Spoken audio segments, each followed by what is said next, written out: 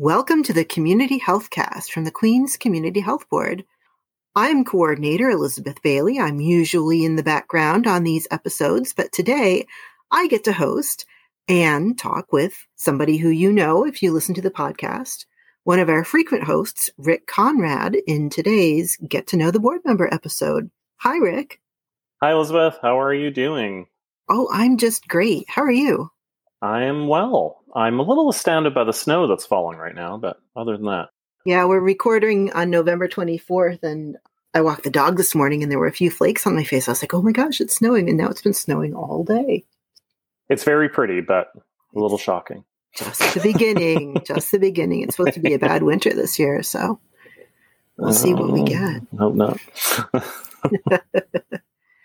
All right. Well, I love these episodes because I think our board members are pretty great. And I think that if the public knows who in our community is on the board, they might get a little bit better insight into the kind of work we do and the decisions we make and how we're representing the whole community.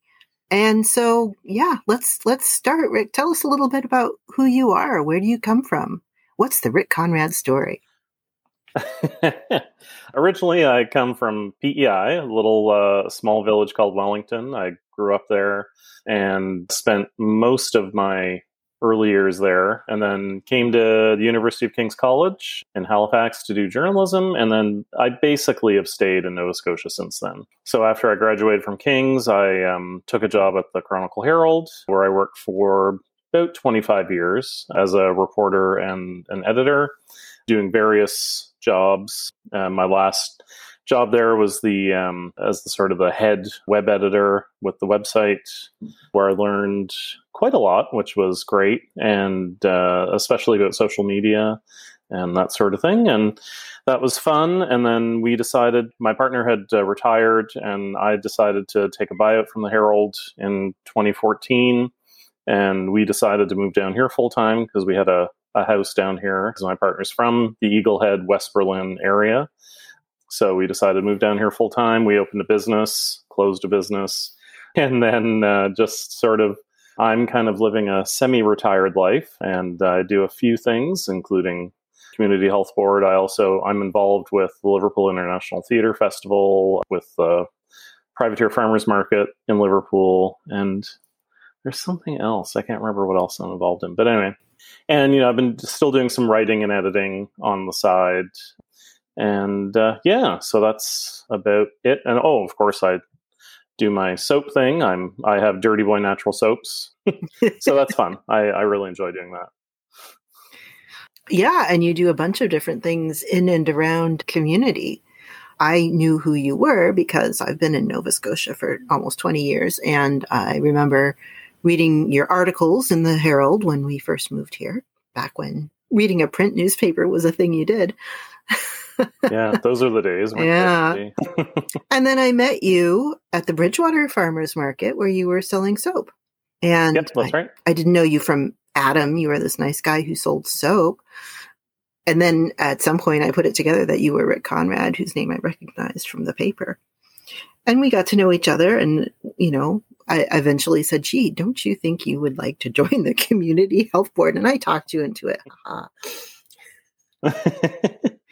But maybe you could, from your perspective, I'd love to know, why were you willing to join the Community Health Board? What about it was attractive to you? I had always been kind of intrigued by what the Community Health Board did. And, in talking to you and with a couple of other people, sounded very interesting. A lot of my career in journalism was spent writing about social issues. I mean, that's basically what journalism is anyway, for all intents and purposes, in a lot of ways. But, I was very interested in those sorts of issues, the same kinds of things that the Community Health Board concerns itself with, whether it's, food insecurity, social isolation, housing, that sort of thing. So it was very intriguing to me. And I knew some of the people that were already on the board. And obviously, it's a great group of people. So I just thought, hey, I'll give it a go and see if I can contribute in some way. And I hope I have. Yeah, I would say so. You've been a wonderful, wonderful compliment to the podcast committee. you've helped out with a bunch of things. Now you're on our letter writing committee, and you're also helping out with wellness funds, which I'm excited about for this year. So how long ago, again, did you say it was that you moved down here, you and Peter? Full-time, we moved down in basically the end of 2014, early 2015. We've had a house here since late 2009. Before that, we were coming down on weekends, summers, that sort of thing. Well, obviously, Peter's from here, so he knew the area, and he's related to and knows a lot of people here. But I just fell in love with it the first time he brought me down here. It's just such a, as one of our friends down the road used to say, it's an undiscovered gem, West Berlin. I mean, I think it's becoming more discovered now. You know, it's just a beautiful place with really nice people, and it seems like home. And, you know, coming from a small village on PEI, I'm kind of used to that sort of thing anyway. We used to have a co-op store in Wellington when I grew up. We don't have one of those here, but that's basically about the only difference. Tell me what you love about where you live, and what do you love about Queens County? Well, like I said, I mean, obviously just the natural beauty of the place, but also everybody was really welcoming. You know, when you're kind of moving into a small town and coming from a small town, growing up in a small town or village, really, and being gay, you're sort of always kind of wondering, well, you know, am I going to be accepted? Am I going to fit in? Are there going to be problems? But I don't know. I think we've been welcomed as much as anyone has ever since we arrived, which is nice. And I get that feeling in Queens County generally. Like, I may be a bit of a Pollyanna. I have to check my privilege. But, you know, I think for the most part, I think Queens County appears to be very welcoming to newcomers and people from different backgrounds. And, you know, obviously that's not always the case, you know, and there will be issues in any community. But that's one of the things that really struck me, that it was a very welcoming atmosphere. People were very interested in what you're doing and sort of helping out when they can, and very, very eager to have you involved in things, which is nice. You know, so far, so good. And I know some people who've moved here from other places in the past few years, and they say the same thing. It's just a nice place to live and in a beautiful setting. I don't know. The Maritimes, I mean, nowhere is perfect. But these little communities in the Maritimes, you know, especially if they're reasonably accessible to services, they're pretty great places to live, as I think evidenced by all of the people who are moving here from other places.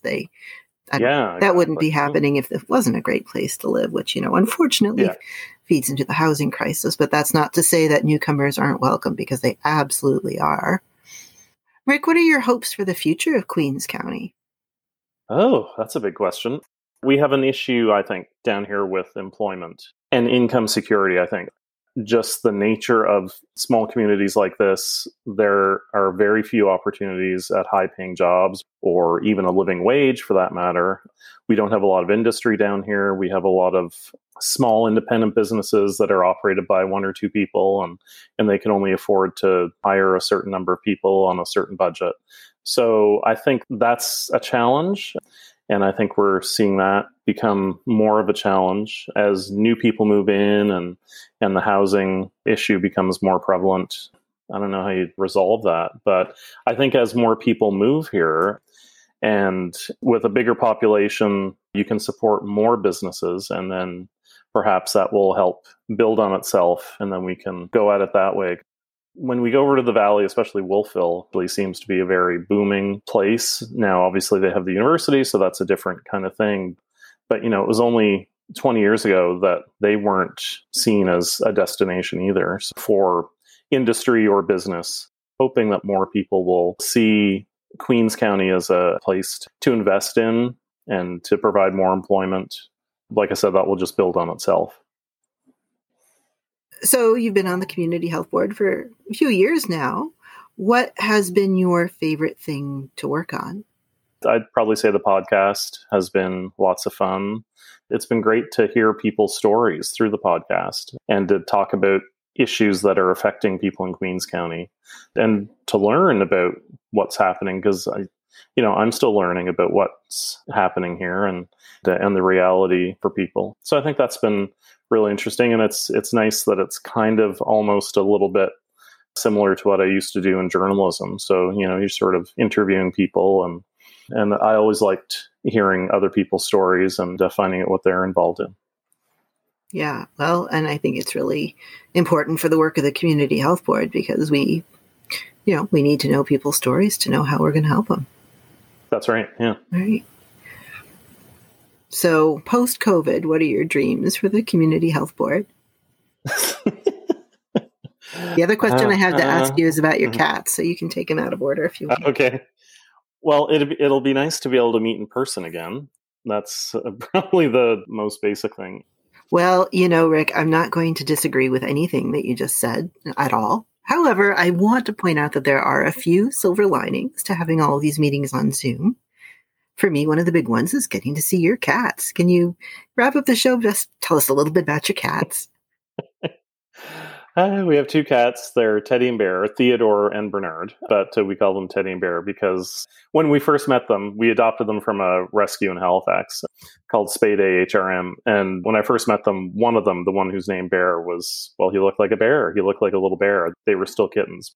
They're fun. Bear is he's a gray and white cat. He's probably about 25 pounds, I think. And Teddy is pretty close to that. I think he's around 20 pounds, but he's a bit taller and longer and leaner. Anyway, they're great little guys. Yeah, they're really lovely. And sometimes their butt will show up on the meetings and stuff. So yeah. One of these days, somebody's going to come out with a coffee table book of cats' butts as seen on Zoom. That's right. There have been so many. I'll probably buy it. Yeah. Well, Rick, thank you so much for your time today.